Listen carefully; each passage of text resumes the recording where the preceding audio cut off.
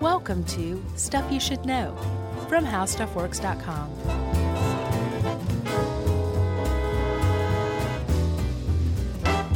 Hey, and welcome to the podcast. I'm Josh Clark, and there's Charles W. Chuck Bryant, and there's Jerry over there, so this is Stuff You Should Know. Yes. How you doing, Chuck? Do I look tired? You seem a little logy. Tired, man. What's going on with you? I've just been waking up like too early for no reason. Going to bed too late, though? Because if you go to bed early and wake up early, you're fine.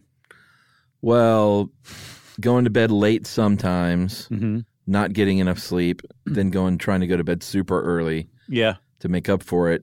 But I don't know about this making up for a sleep deficit. I don't buy all that. I feel like we talked about it before that there's that doesn't actually work. Yeah, I'm just tired. That's all I can say. Sorry, man. It's all right. I'll live. But hey, we're about to fly to Denver, and that'll correct all those ills. Yeah, that'll definitely make you catch up with your sleep. Yeah. Immediately, that they being in a different time zone 2 hours later. For sure. Right? But a quiet, cool hotel, that'll help. It will help, man. And I'm glad. It's going to be 2 good shows, Charles. 2 good shows, and 3 because I'm kicking one off the old bucket list venue-wise and going to a show at Red Rocks on Friday. Cool. Who are you going to see? The Avett Brothers. Oh, wow. That's really something. Don't they wear like pocket chains and stuff? No, I don't think so. Oh, okay.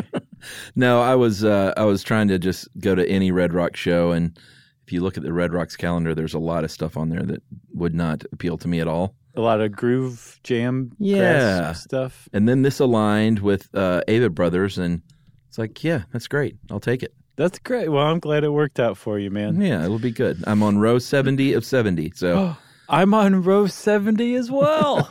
Are you going? No, I'm just teasing. Yeah, I think if I don't have a heart attack on the way up to row 70, it should be okay. It's supposed to be a cool venue, I've always heard.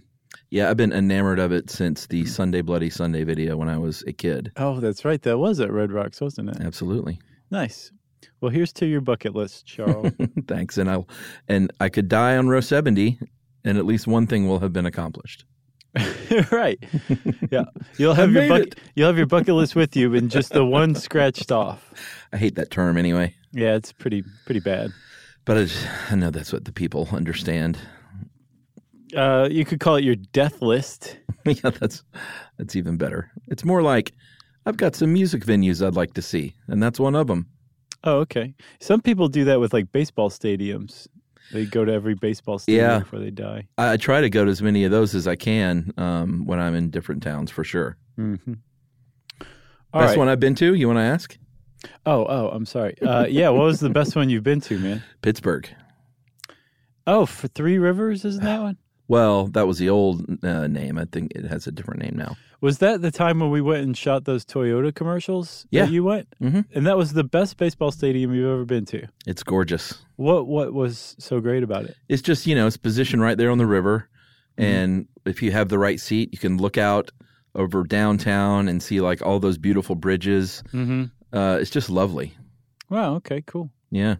I remember quite clearly I stayed in my room and gorged myself on chicken sog. It was totally worth missing the Pittsburgh baseball stadium. I remember that. It was funny. I hurt myself on that stuff. All right. I'm glad we killed some time before we got into this very mysterious, sad story. It's a good one, though, isn't it? It is extraordinarily sad. Probably the saddest true... Well, I don't know. It's up there as far as true life, true crime disappearances go. Yeah. And it's the one about Gary Mathias. Well, that's what they call it. They call it the Gary Mathias disappearance. But that really doesn't do it much justice, or it doesn't serve it well, because it was a lot more than Gary Mathias involved. Yeah, I've seen it more so called the Yuba County 5. Oh, but, yeah? I guess it just depends on where you're looking. I had not run across that. Oh, yeah? Oh, God, that makes me wonder what all stuff I missed. Well, there were 5 guys. What? So, no, there actually were 5 guys. There were 5 friends. Gary Mathias was one of them. And there were 4 others. There was Ted Weir, mm-hmm. who was the oldest. He was 32. Correct. There was Jackie Hewitt. He was the youngest. He was 24. Mm-hmm. There was Jack Madruga. Yeah. I'm not sure what age he was, but he was definitely between 24 and 32, I'll tell you that. That narrows it down. Bill Sterling, uh-huh. And then again, Gary Mathias. And those 5 guys were a set of friends, and they met at the Yuba City Vocational Rehabilitation Center for the what you would call today the cognitively impaired or cognitively challenged. Yeah, because 3 of these guys, of course, this one article you have from 1978 doesn't use appropriate terms anymore, but 3 of these guys were intellectually disabled or developmentally disabled. Not an exact, like, it's kind of hard to get an exact diagnosis from these 1978 terms. Really? But Madruga was undiagnosed, but according to his mom, he was generally thought of, as she said, as, quote, slow, end quote. And then Mathias was the only one not diagnosed with a developmental disability, but he was under drug treatment for schizophrenia. Right. So all 5 of these guys had some sort of challenge going on in their life. Right, exactly. So there's a lot of details you can kind of glean because you're absolutely right. Like reading the really great Washington Post article, which is basically the comprehensive document on the case from 1978. You can kind of glean an idea, a picture of these guys. So they're just 5 friends, thick as thieves. Even within this tight little group of friends, there's subgroups of even tighter friends, like Ted Weir and Jackie Hewitt were particularly close, and Bill Sterling and Jack Madruga were particularly close.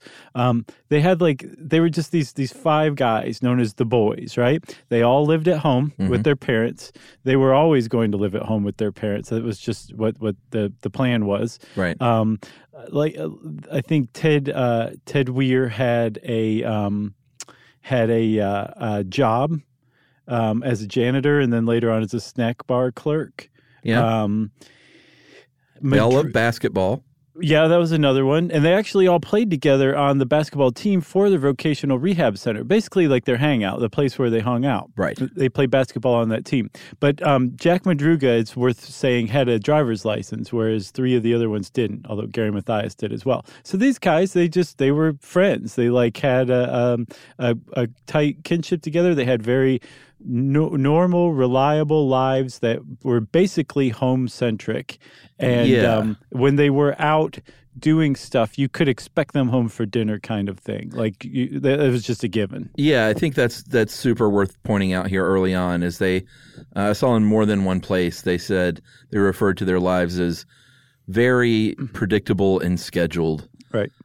Which is why this interesting, the events that occurred on February 24th, 1978, were very, very unusual. Right. So on February 24th, 1978, the boys, that's what their families all called them, because apparently all their families were at least in touch, if not friendly, with one another. Yeah, I think they kind of supported one another, it sounds like, as much as anyone did in 1978. Sure. So on this night, February 24th, there was a Friday night, 1978. The boys left their homes around Maryville and Yuba City in California, and they traveled, I think, about 50 miles north to Cal State Chico, which is now called Chico State University. And they went to go see their team, the Cal State LA team, beat up on Cal State Chico. And Cal State LA actually won 86-84, which would have pleased the boys tremendously. Sure. So they went to the game, that much is known. And then they left the game, that much is known too, because around 10 o'clock when they left the game, they went to a convenience store called Bears Market, and they bought some stuff. Yeah, apparently they were trying to kind of close up, and so the clerk was a little bit annoyed that they showed up. And these are the kind of details that aren't so important, but it just shows that, they really did their investigating pretty thoroughly, including, we'll get to sort of the lead investigator in a minute. But, they bought just a few things. They bought a Hostess cherry pie, a Langendorf lemon pie, a Snickers bar, a Marathon bar, a couple of Pepsis, and a quart and a half of milk, which is to say it's not like they were stocking up on food. They just got some snacks. Right, exactly. For the drive back home. 50 miles, about an hour. Yeah. The thing is they would have been fully expected back home, not just because there was, it wasn't like any of them to spend the night away, right? Except Matthias. He had friends and he would stay out with friends sometimes. But with the other four, like they slept in their bed at home every night. That's just what they did. So their families fully expected them to come back. And another reason why they expected them to come back was because the next day, Saturday, they had a basketball game for their vocational rehab team, the Gateway Gators. And they apparently were all extraordinarily excited about this game. Yeah, which again is just another point being made that these guys had every intention on coming home. Super excited about the game. I think Matthias even was kind of driving his mom a little batty, saying, don't let me oversleep. Got this big game. Apparently the guys had their clothes laid out, and they were all super excited about this basketball game. And then they don't come home. And, these parents and grandparents start waking up at various points in the middle of the night or in the morning and start getting in touch with one another, all verifying like your kid's not there, your kid's not there. And they start to freak out. And by 8:00 that evening, I believe the mother of Madruga actually finally called the cops. Yeah. And the cops were kind of, I don't have the impression that they were like, well, I'm sure this is fine. I think they got involved pretty early on. Yeah. But things really picked up when I think on a Tuesday, that was Saturday night that they finally called the cops. And on Tuesday, Jack Madruga's car was discovered. And it was discovered in a very, very unusual place, right? Yeah, what was this thing? An old Mercury Montego. Yeah. A 69 Montego. A land yacht is what it was. Exactly. And they found it, and this was, by the way, this is Jack Madruga's prized possession. Like, no one else drove the thing. He took pristine care of it. It was like his baby, his car was, right? Yeah. So to find it abandoned with one of the windows rolled down, up a mountain road, which was, I think, 70 miles away from the basketball game, in a different direction away from their house, right? So the basketball game was north of their homes. This was southeast of the basketball game and up a mountain road. It was extremely bizarre and also, I'm sure, quite worrying when the families were already worried. I think finding this car like this probably really set them into panic mode. Well, yeah, and here's where, and this article is very clear to say, from that point on, nothing made any kind of sense. So here's a few things about the car that definitely don't add up. You might think, all right, there was a snowstorm, so they drove up here and they got stuck. Apparently, that is not true. The car stopped at about the snow line, and they said they did confirm that the wheels had spun some, but the car wasn't stuck, and these 5 dudes could have pushed it free pretty easily, apparently. Right. So that's thing number 1. Thing number 2 is that it had a quarter tank of gas still, so they didn't run out of gas. Right. Then when the cops hotwired the car, the keys were gone. And when the cops hotwired the car, it started up immediately. There wasn't any engine trouble or anything like that. Yeah, the last thing they found were all these maps of California. And so it's not like they had no way of knowing where they were. And then they found all the wrappers from the food items. The only thing, ironically, that wasn't fully eaten was the Marathon bar, living up to its reputation right. as the toughest candy bar to get through. Yeah, that's how they build it. Some weird cartoon cowboy. Yeah, so, that's the deal. The underside of the car wasn't damaged, which they say was pretty interesting because on this road, apparently there were a lot of deep, deep ruts. This thing kind of hangs low anyway, has a low-hanging muffler, has these 5 dudes inside, these grown men. And there was no damage under the underside of this car, which means, a couple of things if you kind of are surmising, which is that either the driver kind of knew where they were going and drove through the darkness with a lot of precision, or they just maybe drove really slow. Yeah, I think it was the latter because I think Madruga would have been very unhappy that his car was on this road now. So just took it slow. And took it super slow. I saw somewhere that there wasn't even a large mud spot on it. They had taken it that easy. Yeah, and apparently Madruga didn't like the cold. He didn't like camping, so he wouldn't have known that road. It's not like there's a lot else to do up there but that. Right. And evidently, none of the boys were big into outdoorsy type stuff. Oh, yeah, that's a really good point, Chuck. So, like, none of them had any connection to that area, and certainly not to that mountain. One of them, I think, Sterling, Bill Sterling had gone camping with his family there 8 years before. Yeah, and he didn't even like. I think they went back again, and he was like, "No, I don't want to go." Right. So he didn't like the outdoors. He didn't like the cold. And then I think Ted Weir had gone deer hunting or something once with friends way west of the area.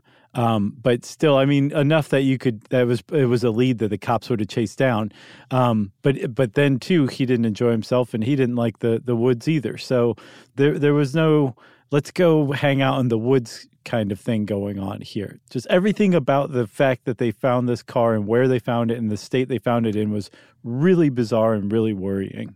Should we take a break? I think we should, man. All right. You and I are going to go hang out in the woods, and we'll be back right after this.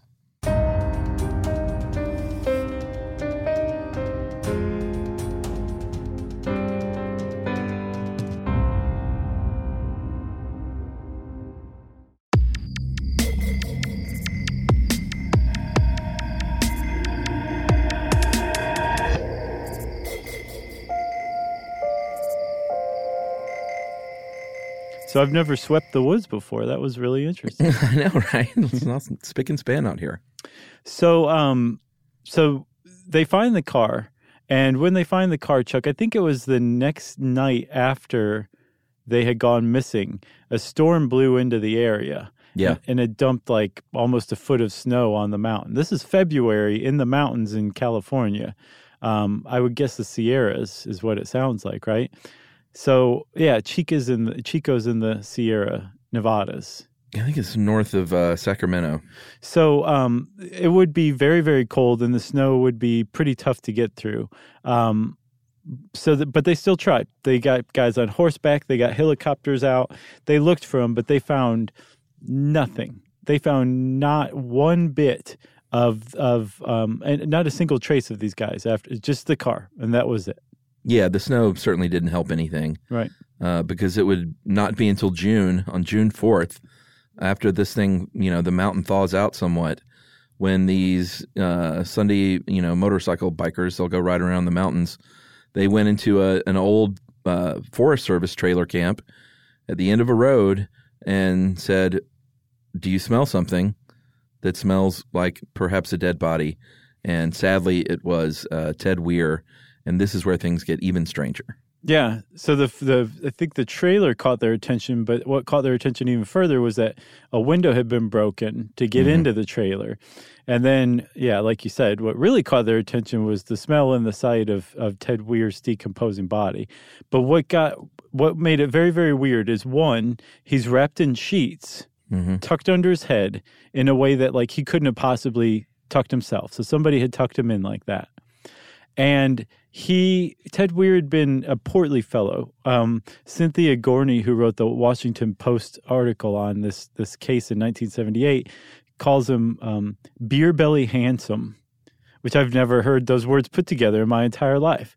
Oh, I think that's what I am. Sure. I call you beer belly foxy. Okay. So, but he was beer belly handsome. He was a thick guy. He was like 5'10", 200 pounds. He had a few extra pounds on him, right? When they found him, though, he weighed about 100 to 120 pounds, which means that between the time that they went missing and the time that he died, he'd lost anywhere between 80 and 100 pounds. Yeah. A couple of more interesting tidbits. His leather shoes were gone and missing completely. On the little nightstand by his bed was his own ring, because it had his name engraved on it. Ted.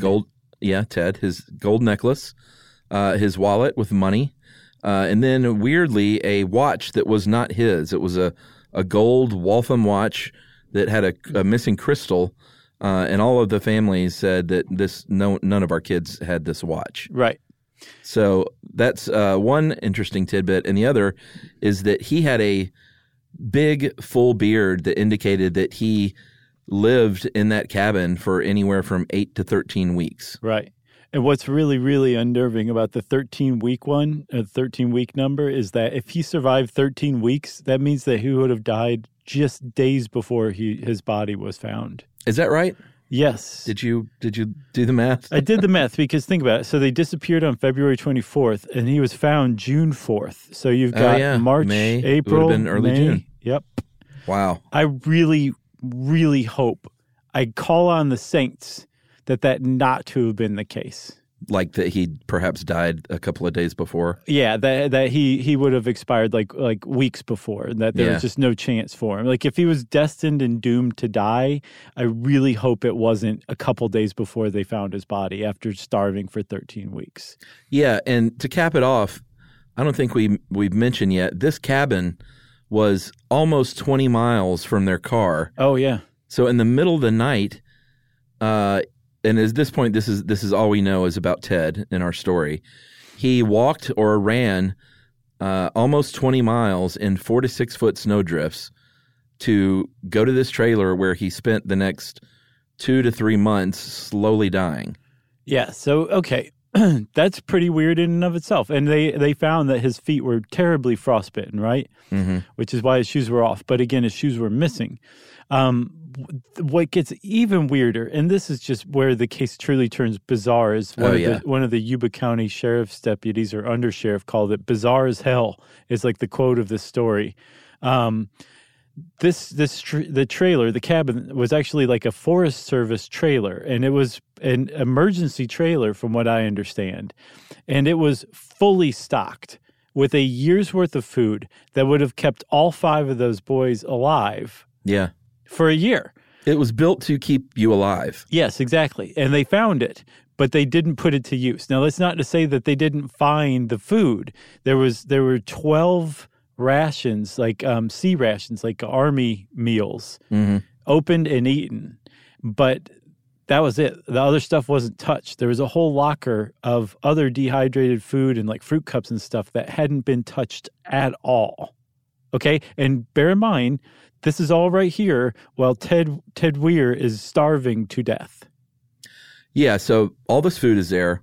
They found out, or the investigators determined that there had not been a fire built, even though there were paperback novels, there was wood furniture, there were matches. Like everything was there to build a fire. And not only that, but there was a propane tank that all they had to do, it was in another shed outside. All they had to do was open this thing on, and they would have actually had gas heat. Yes, heat. Right? They also didn't even cover up the broken window that they used to get into the trailer. It's just weird, just bizarre decision after bizarre decision, right? Yeah. So there's one other thing in the trailer that is pretty interesting. They find Gary Mathias's tennis shoes. Mm-hmm. So Gary Mathias's tennis shoes are there, and Ted Weir's shoes, leather shoes, are missing. Yeah. And what they think possibly is that Gary Mathias was in the trailer with Ted. Ted had terrible frostbite. Ted would have had bigger feet than Gary. Gary probably had frostbite too, so he used Ted's shoes to put them on and go back out into the wilderness. Yeah, I mean, they pretty much determined that probably all 5 of those guys were in here at one point. Okay, so I have to say that's I don't think that's true. Oh, really? Because that's what I saw. So what I saw was that okay, we should probably tell everybody that we should continue on, Chuck. But I think a day after they found Ted Weir, they started looking around the area and they started finding the other boys' remains. Yeah, and this is thanks to what I said would be sort of the lead investigator, Yuba County Lieutenant Lance Ayers, who actually had gone to high school with Weir. Didn't know him that well, but he was really consumed by this case, and seemed sort of obsessed with trying to solve it, to the point where he was chasing down leads from psychics at one point.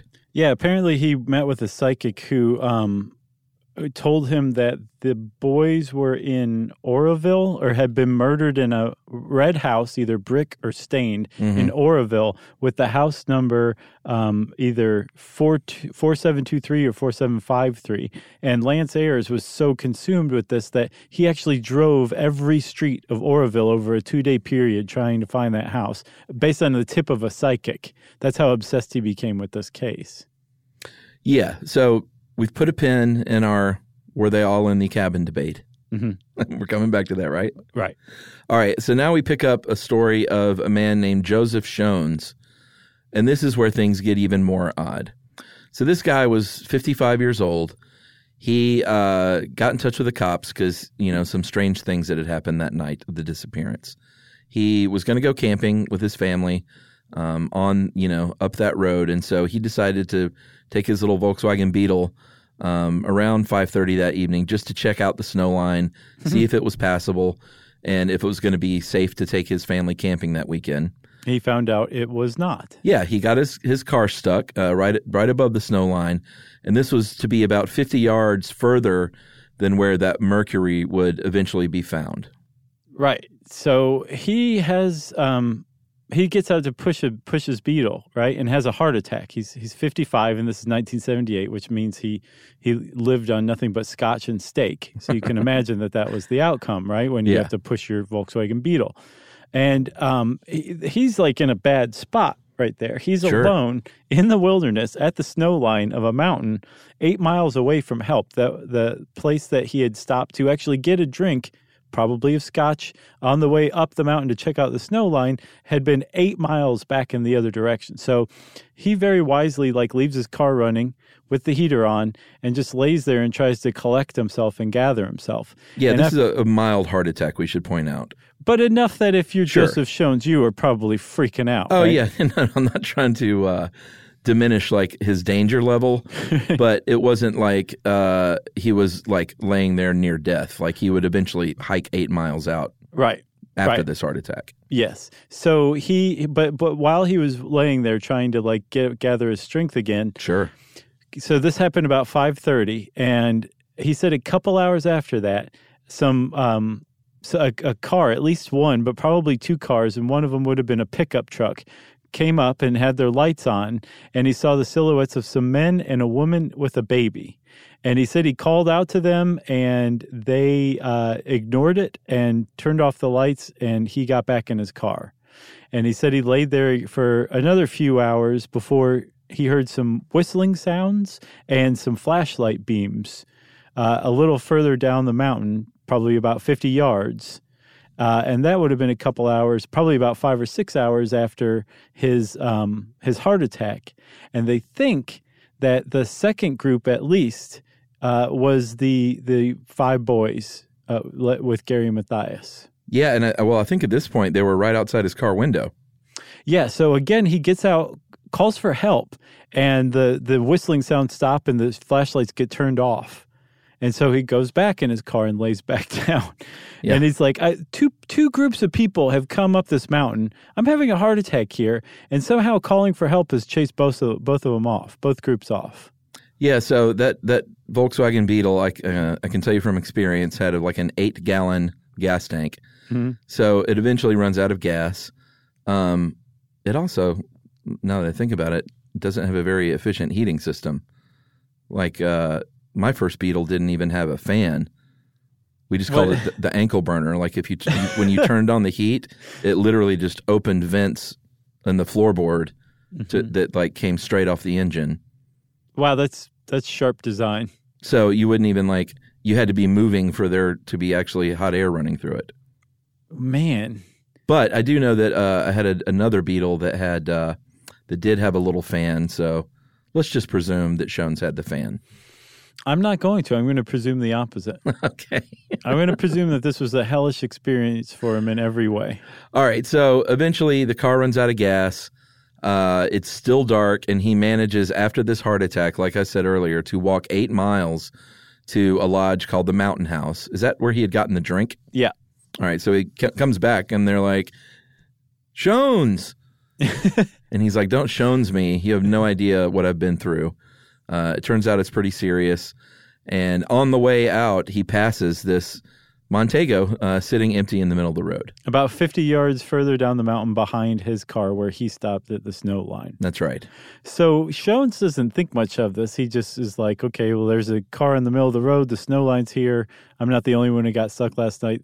Those guys are jerks for not coming to my aid when I shouted for help. And he doesn't think much of it until all of a sudden on the news, he starts seeing these reports of these 5 guys who went missing the same night that he had his heart attack on the same road in the same mountain. And he came forward. And the cops figured out like that Joseph Shones was probably the last person to see those 5 guys alive. Well, yeah, their silhouettes at least. Yeah. Should we take a break? I think so, man. All right, we're going to take a break and get to some more sad discoveries right after this.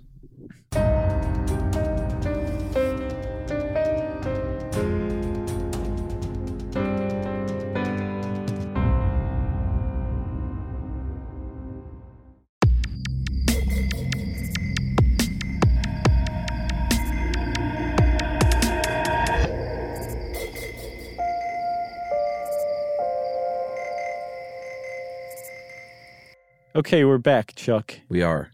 You promised more sad discoveries. Lay it on them.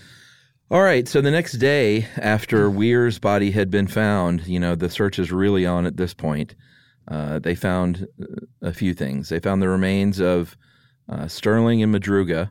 Mm-hmm. They were on different sides of the road, that same road that led to the trailer, but about 11 and a half miles from the car. Right. So presumably another, 9 miles from the trailer? Yes, which is why I think that they never made it to the trailer. Put a pin in that.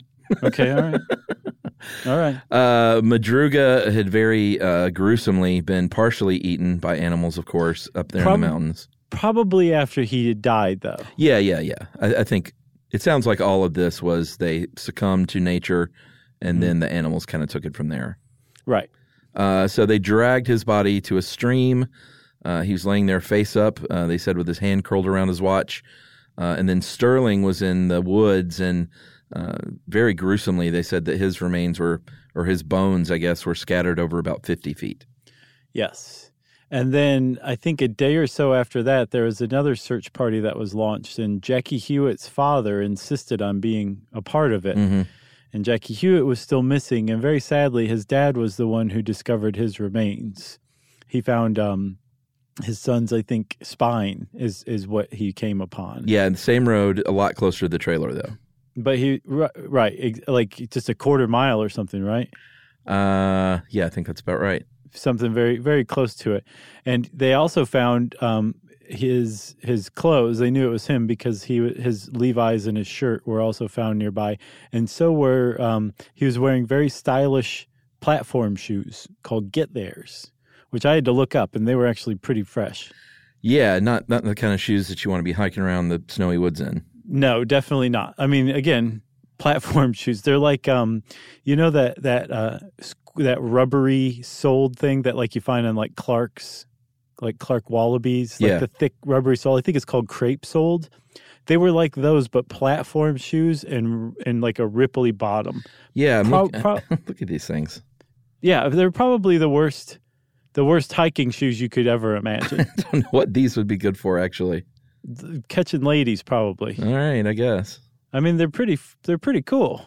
That wavy sole, though, looks so strange. Well, I looked that up. It's to keep your center of balance when you're way up there. Oh, okay. Yeah. Well, that makes more sense then. Yeah. There was a lot of thought put into those shoes. And then finally, the next day, there was a skull discovered about 100 yards downhill, and that was the final remains from Jackie Hewitt. Yeah. So they found everybody that is, except for Gary Mathias. He was still missing. Yeah. And he still is, actually. If you go on the Yuba County Sheriff's website, on their missing persons page, he's still listed there. Yeah, his shoes were inside again in that trailer. Mm-hmm. Yep. Which, they can't say anything for sure, though, but it suggests that he was in there at one point, and they surmise that he may have, like you said, taken them off to wear the leather shoes, I guess presumably because they were warmer. Or his feet were frostbitten and had swollen, so he needed the bigger shoes to strike out back outside. Like he was like, I can't go out there barefoot, and I can't get my tennis shoes on any longer. Yeah, and so the deal with Matthias, like we said, he was under treatment for schizophrenia. He was in the army in Germany, and apparently had occasions post-war where he had become violent. He was charged with assault a couple of times. But all accounts say that for at least the last 2 years, he had really been on his meds. Mm-hmm. He had been working in his stepdad's business. He was, they called him one of our sterling success cases. His doctor did. Yeah, and they were really, he was really coming around and hadn't had any, what is his dad? He said he called them haywire episodes. Yeah. Hadn't had one of those in a couple of years. And the stepfather said that he had been taking his meds the week he disappeared. Right, and his stepfather would know because his stepfather owned a gardening business, and Gary Matthias had been working with him side by side for a couple of years by that time. Yeah. So he also didn't seem like one to really mince words or BS. Right. So I take him for his word that his son was fully medicated and his schizophrenia was under control, it sounds like. Yeah.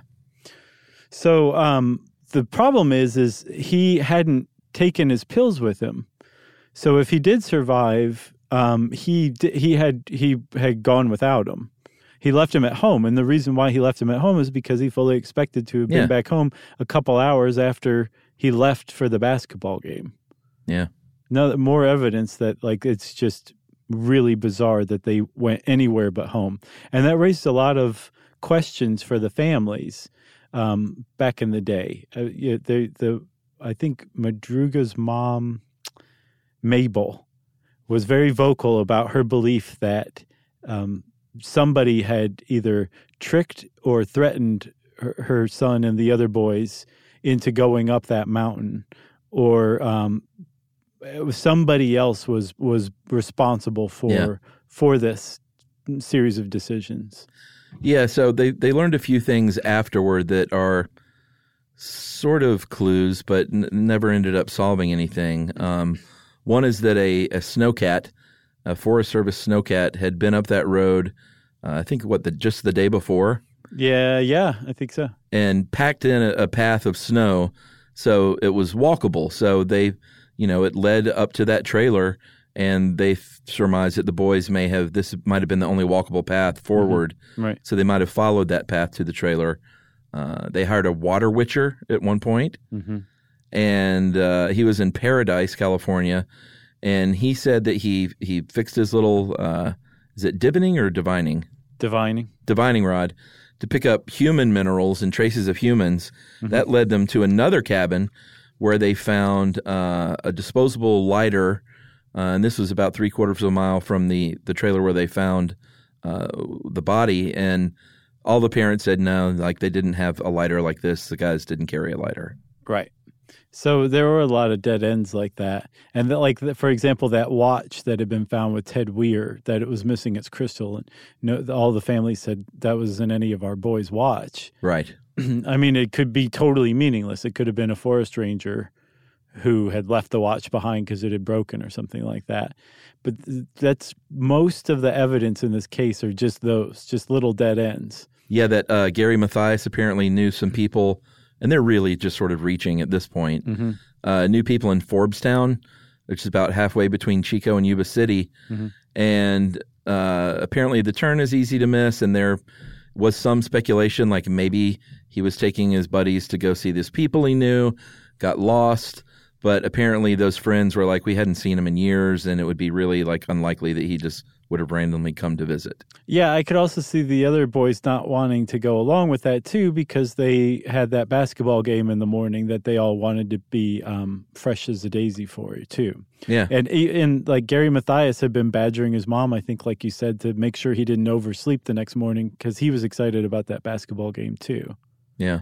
So the thing is, though, Chuck, is even if, let's say that is the case, let's say that they all got a wild hair and they decided to go see Gary Matthias's friend, and they started up this mountain because they got lost, they missed the turnoff, and ended up on a mountain road at the snow line, thought the car was stuck. What Why? Why would all of them collectively and individually say, well, let's go up rather than back down? Let's go up into the snow. Supposedly the snow drifts were 6-8 feet. Even if it was packed down with a snowcat, it doesn't make sense to go forward. No. Unless they thought, well, the last site of civilization behind us was too far. Right. Maybe there's something up here. Which is a thing. It's an economic theory called sunk cost, where you're so invested in something, you're so far along that you don't want to just stop and turn back or quit. So it's possible that aided in their decision making. But again, okay, so then let's say that they're like, okay, this snowcat track is going to lead us to safety or something.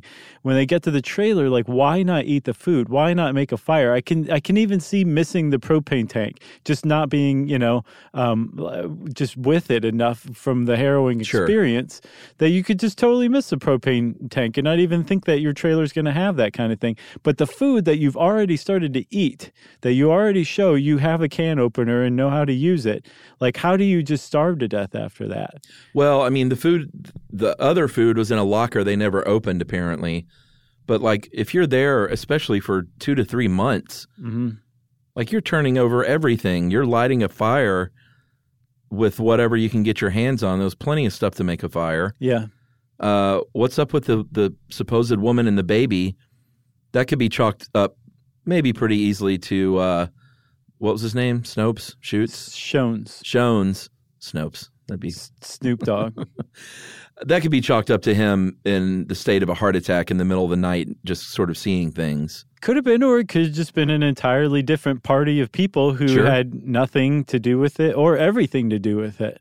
But they could have been there too. I mean, it was a mountain. Some people lived on it. Some people apparently like camped there, which is what Shones was scouting for, How did Matthias never get found at all? I don't know. I saw I think at the end of the WAPO article, Cynthia Gorney, the journalist, says that probably, he laid there on the snow somewhere that they just didn't find or overlooked, or he got buried in the snow, and then when the thaw came, he sunk down to the ground and was covered over by some mountain vines. I guess so, but it seems like after all these years, a bone or one of those leather shoes or something would have been found. Yeah, you'd think both of those would still be intact. Yeah, I mean, what I did not see was any sort of speculation that he had any nefarious actions. No. But we did put a pin in something. I don't remember what it was. I saw a couple of theories that they speculate that all of these guys went to the cabin at one point and maybe Weir wasn't doing so well, so they all set out independently to go look for help, and each died, or maybe in pairs, since the two guys were kind of found together. But I don't know. I mean, it's all just speculation. You saw that they don't think they were all there? Yeah. What I saw was that Jackie Hewitt and Bill Sterling and Jack Madruga had never made it to the trailer. That so they would have split up on the way up. No, that they had or died during that 20-mile hike? Yes. Oh, interesting. And then Ted and Gary had continued on up and made it to the trailer. And then what I think happened after that was Gary nursed Ted. Gary had been in the Army, and the can opener that was there was actually a very simple thing called a P-38. Yeah. But you kind of had to have been in the Army to know how to use it, and Ted wouldn't have been, and Gary would have been. So I think Gary may have stayed, probably fed both of them, and then, like you said, seeing Ted was not doing so well, set out again with Ted's shoes and died going off to get help somehow. That's what I think happened.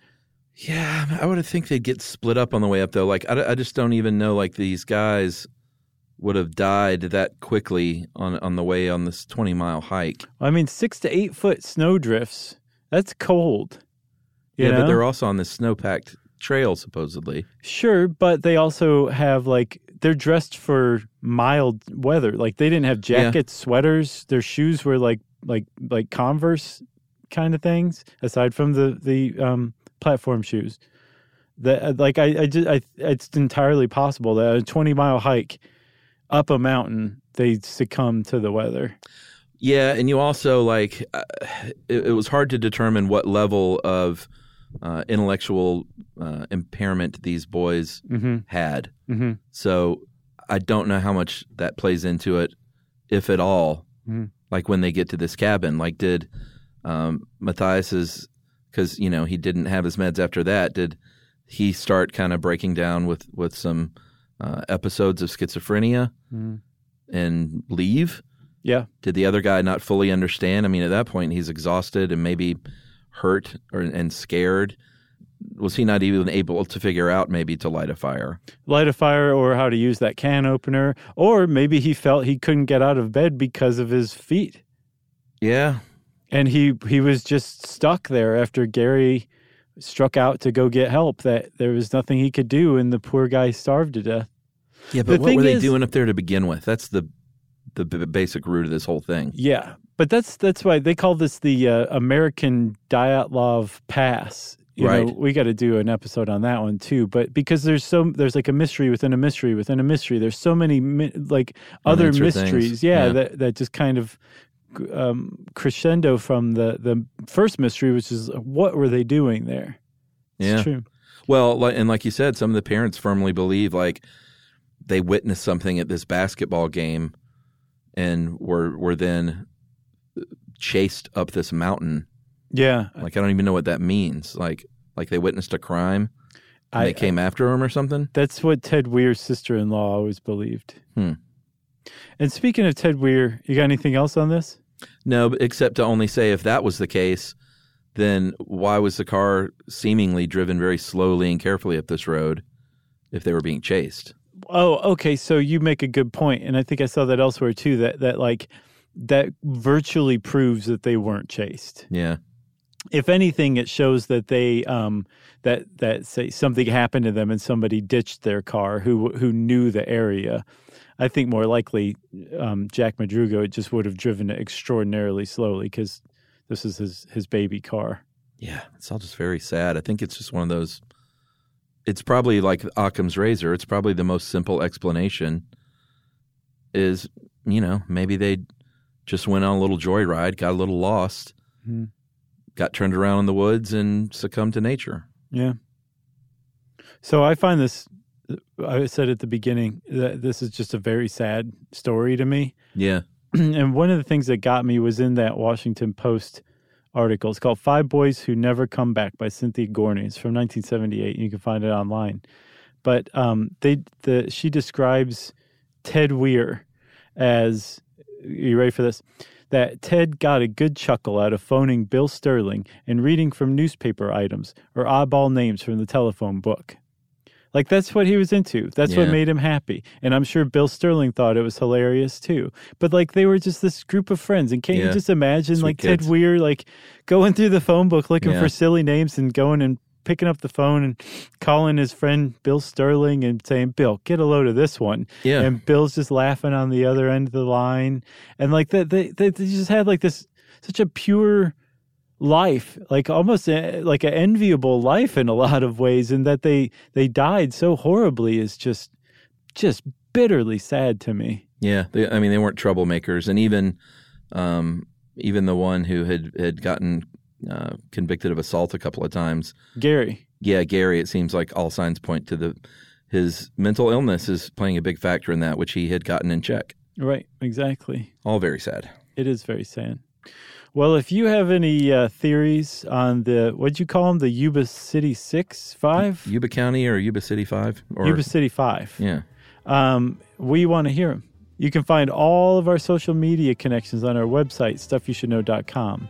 And if you like, you can also send us an email. Just shoot it off to stuffpodcast@howstuffworks.com. Wait, we haven't done listener mail, have we? No. You were just going to let me keep going, weren't you? Well, All right, well, hold on, everybody. Hold on. Don't stop yet. Since I said some stuff I'm not supposed to say, it's time for listener mail. Yes, and speaking of which, this listener mail is rated R. Okay. That's all I'll say. Does it use the S word? No, but it doesn't use curse words. It's just talks very frankly about sex. And it's good PSA, though, so I know this one. This stuff. Yep, for sure. And this is from Emily, not my wife. Hey, guys, listened to the Selects episode on condoms the other day. Thanks for all the great info. Appreciate you covering topics maybe slightly controversial or divisive, and do so with such grace. I wanted to throw a little extra PSA in there, though, for your listeners. Most people are aware that you can and should use condoms to prevent pregnancy and or STIs when a penis is involved, but there's far less awareness about protection when you've only got vaginas in the mix. Although you certainly can't get pregnant, it is possible to spread or contract an STI from sex between two women or other vagina-having people, but you can greatly reduce your risk of this by using a dental dam. It's a sheet of latex placed over the vulva or anus for oral sex. That's all there really is to it. If you don't have one on hand, you can safely DIY one by unrolling a regular condom, cutting off the close end, and bam, it's a dental dam. In the case of digital sex, not as in computers, as in fingers, latex gloves are perfect for the job. Of course, these can also be used by absolutely anyone. There's a lot more awareness of protection for heterosexual and male homosexual couples, and not a lot for queer women. Well, that's my stuff you should know, and now you know it. Thanks for consistently great work and outstanding effort in educating and entertaining us every week. And happy Pride Month. And she wrote back, I just realized I gave an incomplete DIY instruction. You would cut off the closed end of the condom and the ring on the open end. Then cut down the middle, and now it's a flat sheet. Bam. So that is from Emily. Thanks a lot, Emily. Happy Pride Month indeed. Good info. Yeah, it was good info. And if you out there want to send us good info, I already said it. I said it once and I'll say it again. You can find all our social stuff on stuffyoushouldknow.com, and you can send us an email to stuffpodcast@howstuffworks.com. For more on this and thousands of other topics, visit howstuffworks.com.